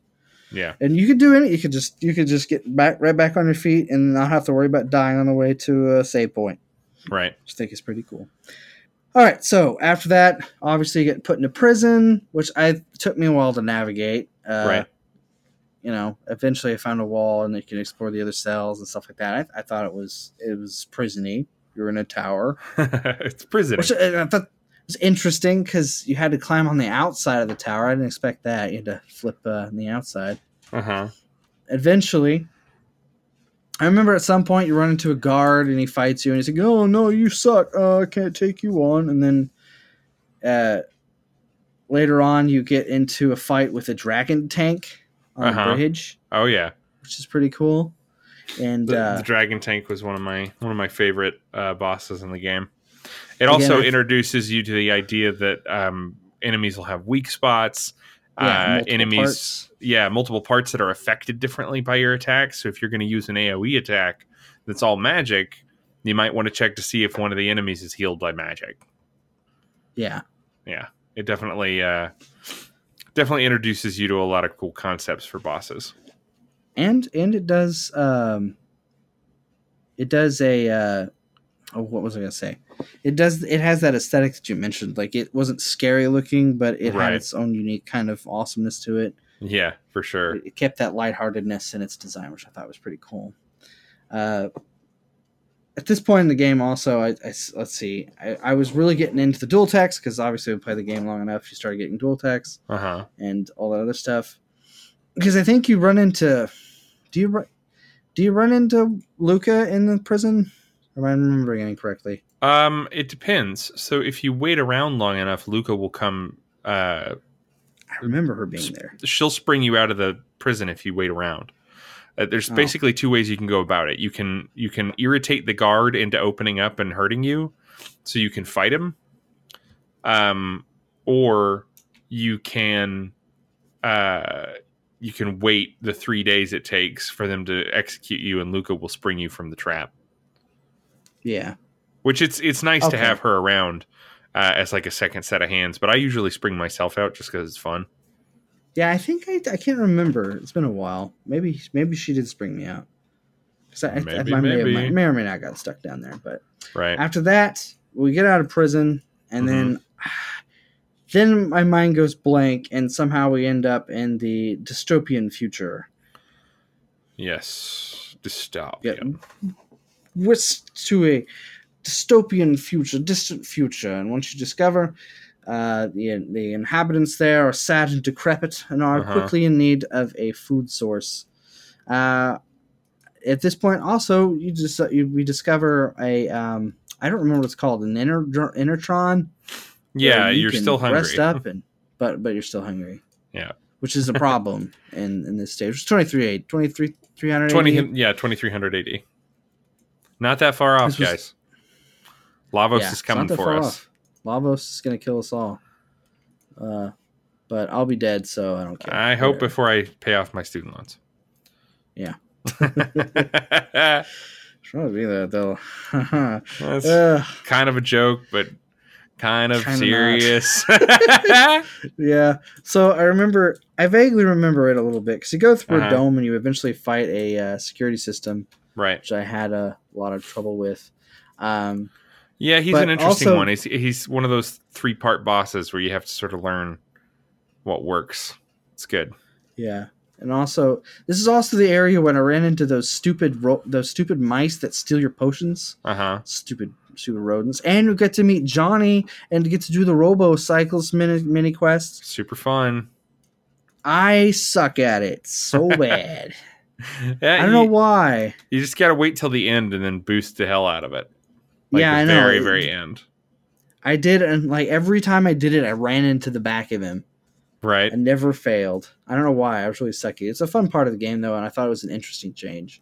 Something I didn't expect. I was like, oh, okay, this is interesting. But after finding the food source and going across the lane, race the robot guy, I could go to another dome. Yep. I think it was Bangor Dome. Is that right? Yeah, although they call it, I forget, Bangor Dome in the Nintendo Power Guide. Gotcha. But yeah, it's Bangor. It's Bangor Dome. And I think at this point I was in there with, I think at the time in the game I was with Luca and Marley. Right. and we discovered a robot being picked on by other robots, which is kind of what I would expect in that time period.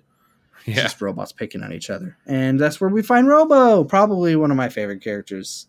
Yeah. Probably Robo, definitely Robo. Robo's great. But this was, and after seeing the scene and kind of how it develops, I was like, okay, now I'm starting to feel a little bit for the plot, and now I'm starting to feel a little bit for the characters. And, yeah. Well, it gets much more detailed and interesting as it goes on. And I don't want to ruin it for you because you haven't beaten the game. But yeah. Yeah, also, sometime at this point, you get to see the world end, which I thought was really cool. Like, Yeah, you get to play back a video of the it's world terrifying. ending, and I'm like, whoa. Yeah. I know, it gave me goosebumps. Yeah, definitely. And the way people Something they with react to it is really good. It's great. This just the sound that Lavos makes is really creepy. Yeah, definitely. It's as iconic as like Kefka's laugh. Oh yeah, no, definitely. It gives you the And same after kind that- of feeling. Yeah, it's yeah, and it's really interesting. Well, I'll get to that later. But anyways, so after that, somehow I can't remember, blank space, and then we end up in the end of time. Right. Is that kind of what happens after you watch the thing? Like, oh, Yeah. and you go to the end of time. Yeah, you go to Okay, you try to travel through time. You go to the end of time, and that gives you access to many other different time Yeah, periods, it's the world including hub. Yeah, your 65 million BC, where you can go fight dinosaur men with cave people, and you've got your dang future past, where like there's this really advanced civilization in the sky in the land of dreams, and there's I these thought that was interesting. earthbound Yeah. people on the planet below. But this is extremely advanced civilization. It's like that idea of the proto civilization that's lost to time that we no longer know about. That it's sort of like an Atlantis, you know. It's more advanced than we are, but it's far in the past. It's a really cool concept.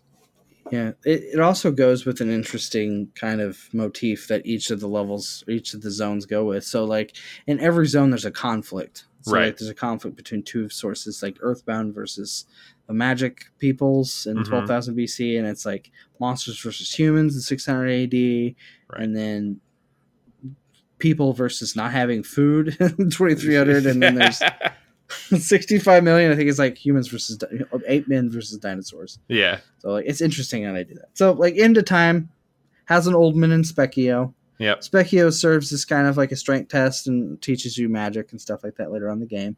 And the old man I found to be ultimately useless. He's supposed to, I think, kind of hint to which direction you should go, Yeah. but he never really helped me with that. He's like, oh, I see you have a new friend there. He's from this time. Thanks. I had a tendency of getting lost from time to time, I noticed, but Right. eventually I figured out I had to go take some food to a guy on a bridge, Yeah. and then I got to go through the bridge. I liked the bridge scene. The bridge scene was fun. I liked fighting through the bridge and getting to fight the giant skeleton. Yeah, the Enjoyed giant that. skeleton was one of my favorite bosses too. It's one of those games that takes you through an area, and once you're done with that area, once a little time passes and you do something else, if you go back, things will have changed. Yeah. Time is continuing to pass, and you just have to keep checking back to see what's different. Which I know everything is different now, so it's a little easier for me to get through. So, like I said, Yeah. I have sort of a standard path that I follow when I play the game. But Yeah, so I like I said, I hadn't really figured that out. Eventually, I figured out I had to be in 600 AD. yeah, I learned about the monster village and stuff like that. Or like, they're talking to me like, he didn't really like you. So I try to keep a low profile. I ended up fighting the Mhm. bartender or like with a shop owner. I didn't know you Yeah. could even do that. yeah, that was That fun. was interesting. So I guess we are running a little short on time. So the long of the short of it is, we went through all these different areas and did all the things, and it's the best. I don't want to spoil too much for everybody who's listening, because I'm sure there's some people who haven't played it. Yeah, it's definitely something you wanna go through yourself for sure. Yeah, but in the end, ultimately, I think I got to. I don't know why, because you run into Dalton the first time you run into the Mm-hmm. to the Ocean Palace. or not the throne room, right? Dalton Right. throws some balls at you and you get captured. Right. No, he throws out the golem and he just like kills you, and then you get captured, and then she releases you, and I see. you end Yeah. up going back, and then you fight Dalton again, and I defeated him in his iron balls of steel, easy. Went to the Ocean Palace, defeated the guy. Ocean Palace was interesting because they had enemies that were immune to certain magics, or vulnerable to certain magics, I should say, but. Right. I got to the twin golems. Like he's like, all right, well, here's 2 of them now that kill you automatically, and I just kept dying over and over again, and that's kind of where I hit the wall. Right. Well, it happens. When you come over next week, I will help you through some of it because I can't remember how to fight the golems, the golem twins, but I'm pretty sure there's just some trick to it, and I'll probably remember it when I see what they look like. I don't have any time to react to them. That's just that's the crazy part. I'm sure. Like I said, I'm sure it's some trick you're missing. Yeah, I hope so. I don't remember having trouble with it. If I find out I have to go back in time and like grind a bunch and do this extra thing, I won't be a happy camper. I don't think you do. If you're fighting all of the encounters that you come across, generally speaking, you don't need to grind in this game. If you fight every enemy that you run into, there's no extra grinding needed. Yeah, like it's also, yeah. I don't think I ever. figured I'm doing something wrong. That's probably it. Yeah. Well, like I said, bring your DS and I will help you. Okay. It'll be fun. I know we're running a little short on times, but I will mention a couple things that stuck out to me. Okay. Interesting how Lavos kind of appears in every timeline in a different way. Uh-huh. I thought was interesting. Like plays a different part in every timeline. Right. And then I also liked the Black Tyranno fight. I thought that was really cool. Him as an enemy. Yeah, that was one of my favorite battles too. I think the Black Tyranno is my favorite. Just a couple key, yeah. That's just some things that stuck out. I thought was interesting. And I only had a couple qualms. One of them was the time it took to go through a battle. Like when you run into a pack of 4 people that each had to cast their own spell, it can be a little taxing sometimes. Right.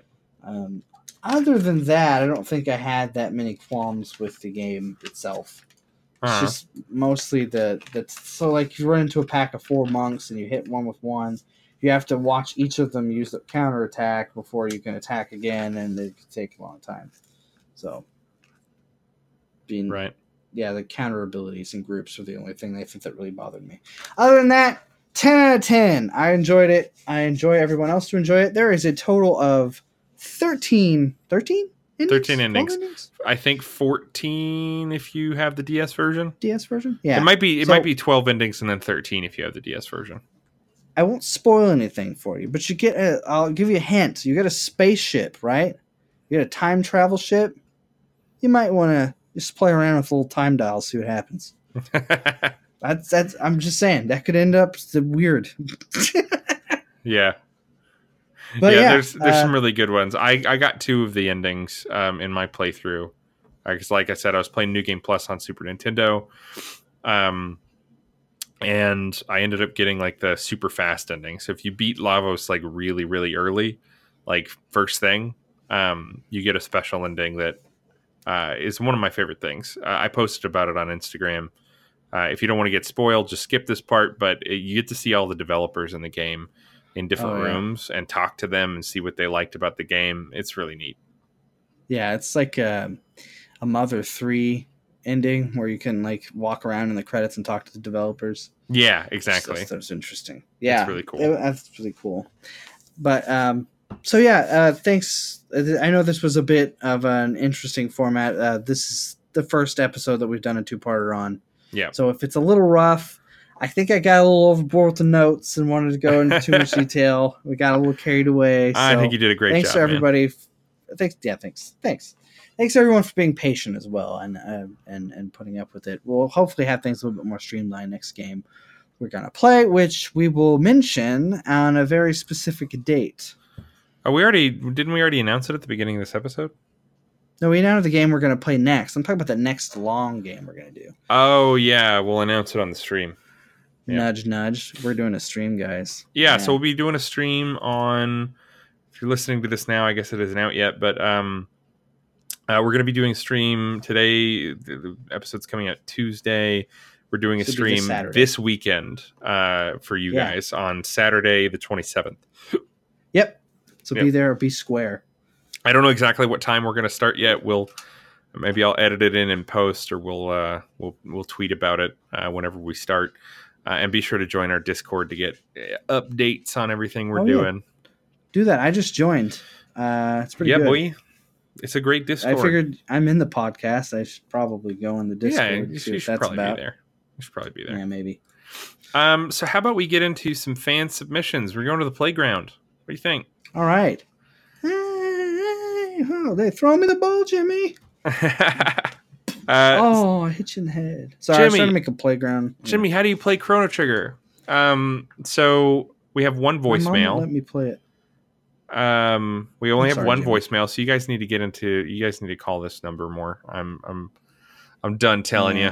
Here's a hint for the classic game Chrono Trigger on the Nintendo dual screen system. If your L&R buttons do not function, do not play this game. Unless you wish to see someone's mother die. She doesn't die, she just gets crippled. It's fine. She gets maimed. She's okay. She's permanently disabled and disfigured for the rest of her life and sad. Although in the DS version they make her seem happier, but she's like really, really sad in the SNES version.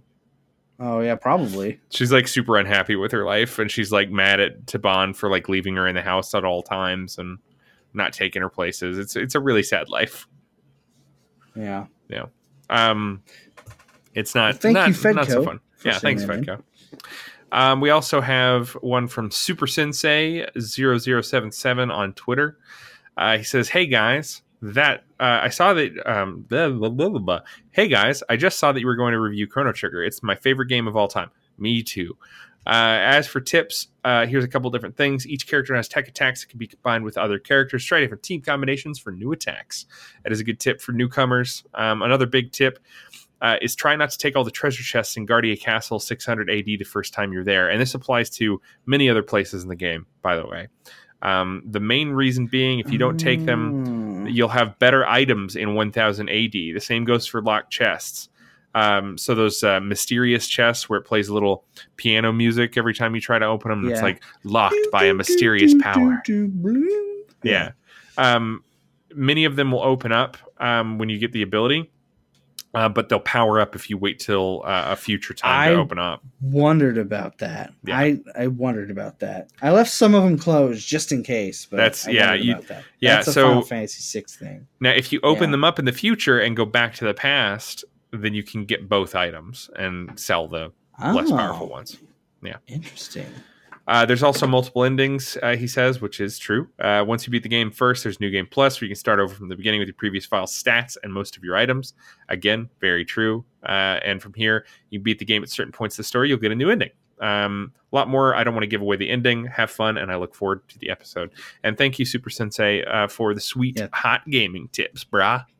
Thanks, man. That's a little too hot for gaming tips. I'm gonna need you to cool those off first. Just take that out of the microwave, let it sit for like 2 minutes. Yeah, let that hot pocket cheese congeal a little. Yeah. We also have a submission from Travis Morphy. He says, "How's it hanging, fellas? Travis here. Here y'all were playing Big CT." By the way, his title of his email is Big Connecticut, because Chrono Trigger has the same letters as Connecticut. All right. Your boy T-Rev had to get in on the hype, so excuse me while I gush about this game for an email. Chrono Trigger is definitely the first RPG I played and is still a contender for my favorite. You want to know the secret recipe for a masterpiece? One Cup, the best video game OST of all time. Frog's theme is the most whistleable tune on all of space-time. The track when you fight Magus with the cackle in the background. Literally any track that plays on the overworld. 10 out of 10. One Pinch, Toriyama's character design, which wildly confused me as a kid because I couldn't figure out why everything reminded me of Dragon Ball, which combines with all these super interesting companions. And don't get me started on the tech system that made all these dope special moves unique to party combinations. 1 Tablespoon, sweet pixel graphics that still hold up. 8 ounces, dope, nasty story that literally transcends time as you visit the same world across eras, reaching from medieval to post-apocalyptic future. Sign me up.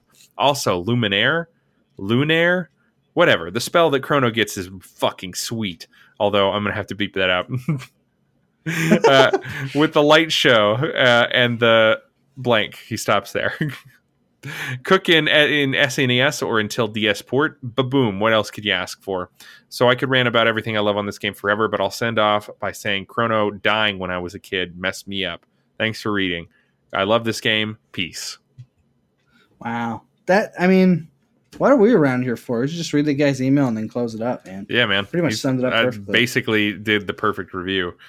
Yeah, you could just like take his email, have him like voice it, and just put it over a commercial. There you go. Probably resell the game. Yeah, it works for me. Let's let's start put buying up up some CDs. We could do that, I guess, if we we'll put them on some floppy disks like I did when I was a kid. Oh yeah, with Shadow Magic, put it on a floppy disk. I like it. Okay, so we have one more from Arcade Adriano, and he is co-host of Arcade Attack podcast, which I think is in the top 100 retro gaming podcasts or top 100 gaming podcasts in the UK. So congrats to you guys, by the way. And he's part of our Discord, which is super cool. So we got this comment from this dude who's like a veteran of the retro gaming scene, podcasting wise. Here's my take on it. I'm not a typical RPG fan, to be honest. Much more of an adventure fan and adore the Zelda games, which does have some RPG elements. Anyhow, Chrono Trigger is a game I always liked the look of, and I finally saw a copy a few years back on DS for a fair price.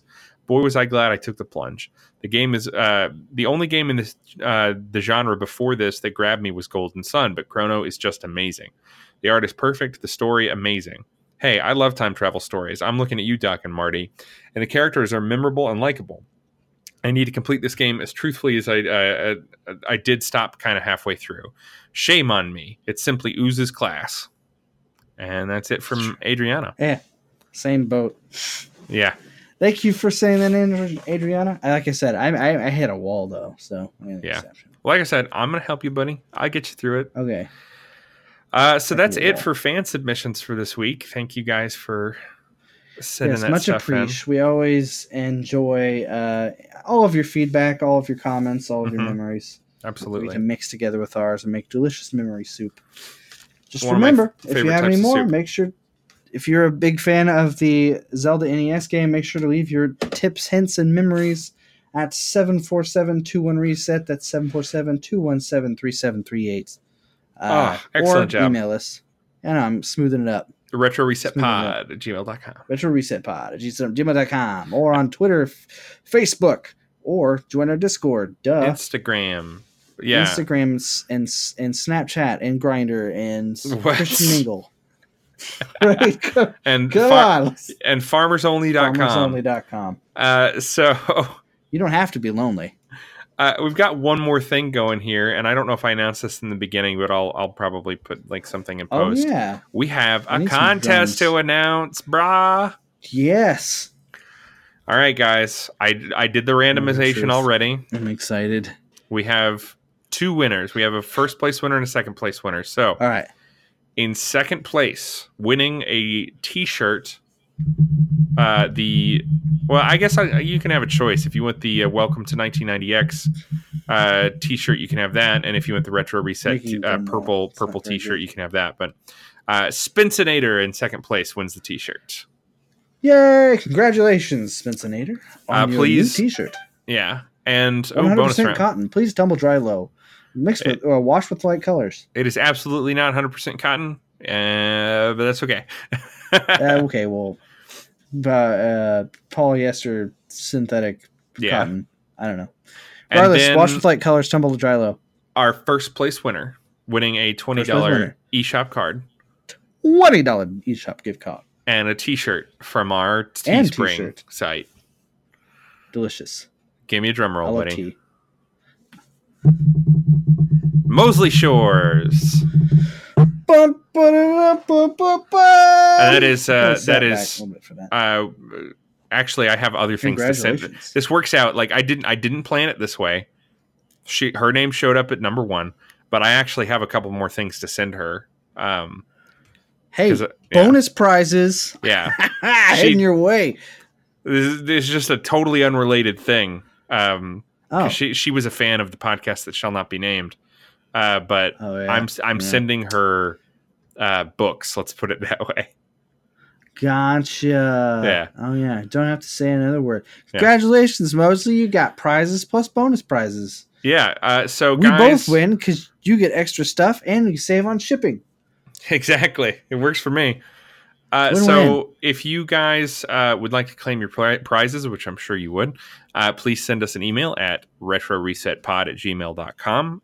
Tell us your name and address so that I can, put this stuff in the mail and get it to you. And yeah. We'll ship via carrier pigeon. And Charlotte, Shouldn't take too long. if you would please send me both of you. I need your T-shirt sizes, but Charlotte, if you'd send me the preferred eShop you want your card from. So Whatever, if you want it on Steam, Switch, Xbox, whatever, you can get some like Penguin points. Yeah, if you Or want your Club Penguin. if you want your $20 in Club Penguin, please let me know. Or maybe some Roblox points. There you go. Loot crates. There you go. We don't judge. Yeah. Who knows? Who knows? Anyway. All right, Congratulations, everybody who Congrats. participated. Yep. We'll get to do something like this again sometime soon. You guys, all you listeners, make it great. All those who don't say anything or listen in the background, thank you for listening. Yeah, thank you You're for all being awesome here. people. Yep. And we've been things have been going really well. We I think we got like 30 new followers on Twitter in the past like week and a half. So people have really been connecting. So that's awesome. So if you're listening to this and you're like, I'm never going to comment on anything on any of their social media, just know you're awesome. You know? Yeah, we still love you and thank you for listening. Yeah, you're going to get a nice firm handshake if you ever meet us in real life, and that's on the house. Yeah, you don't have to win that. Or a crisp high five. Or a crisp high five if you prefer. Or if you're germaphobe, we can give a little elbow bump. Yeah. Whatever. Or just like a non creepy wink. Yeah. Perhaps actually, I only do creepy winks. A strong nod. That's your department. A strong nod. A strong nod with 3 seconds of eye contact. Lots of different options. Yes, there's a list. It'll be on the show notes. If you run into us, these are the options of things we can do. Anything more than that, though, it's gonna. If you put want in a quarter for 5 second contact, put in a quarter for 3 seconds of eye contact. If you want eyebrows, the eyebrows, that's $4. The eyebrow raise is $4. Yeah, don't ask me why. And that's the going rate. I looked it up. Then the eyebrow raise and nod that you only give people in elevators. That's $7. But it's free if you're in an elevator. Basically, we've monetized every interaction we have with people. Yeah. We don't have many friends. We don't. No one comes over anymore. It's a problem. My wife's worried about me. I haven't left my room in days. Send help. Send help. Things are looking pretty grim. Yeah. Well, that Anyways, about guys, wraps it up. Great job, man. Hey, thanks, man. You I did tried. You did I'll awesome. try to streamline it better next time. Well, I think next time we're gonna go back to the single episode format. Although Zelda's a big game, I don't think it's quite as. Well, no, I'm talking about the next long game that we're gonna play. The next time we do the long games that we're playing over a long period of time, those will be our long episodes, our little extravaganzas. But Zelda, I've already almost beaten, so I'm like, I got a lot of catching up to do. Yeah, well, if you don't beat it, you don't beat it. I understand. It's pretty hard. It took me months to get where I was, so. But don't worry, I got us covered on that one. But still, Kyle is going to be hosting. Sort of, we're moving to a more like, I feel like balanced format. So Kyle's going to be hosting the gameplay review every time we do an episode now. Every time we do a like any episode or just the long ones? Yeah, dude, any episode. Oh shoot! Yeah. Oh shoot! Okay, you just found out. Rat! Yeah, I'm gonna do the history and you're gonna handle the juicy bits. What do we think about this game? What do we think about the juicy bits of this game? Yeah, dude. Yeah, dude. I'm down. I'm down to clown. I'm down to ruin it. Make everyone hate us. I got it. Dude. Got this down. Comment and tell Kyle how great he is. Okay, I need you to do that. Hey man, self-deprecation is my thing. I'm not being serious. It's just what I do. I'm a piece of trash. So anyways, we'll see you guys next time.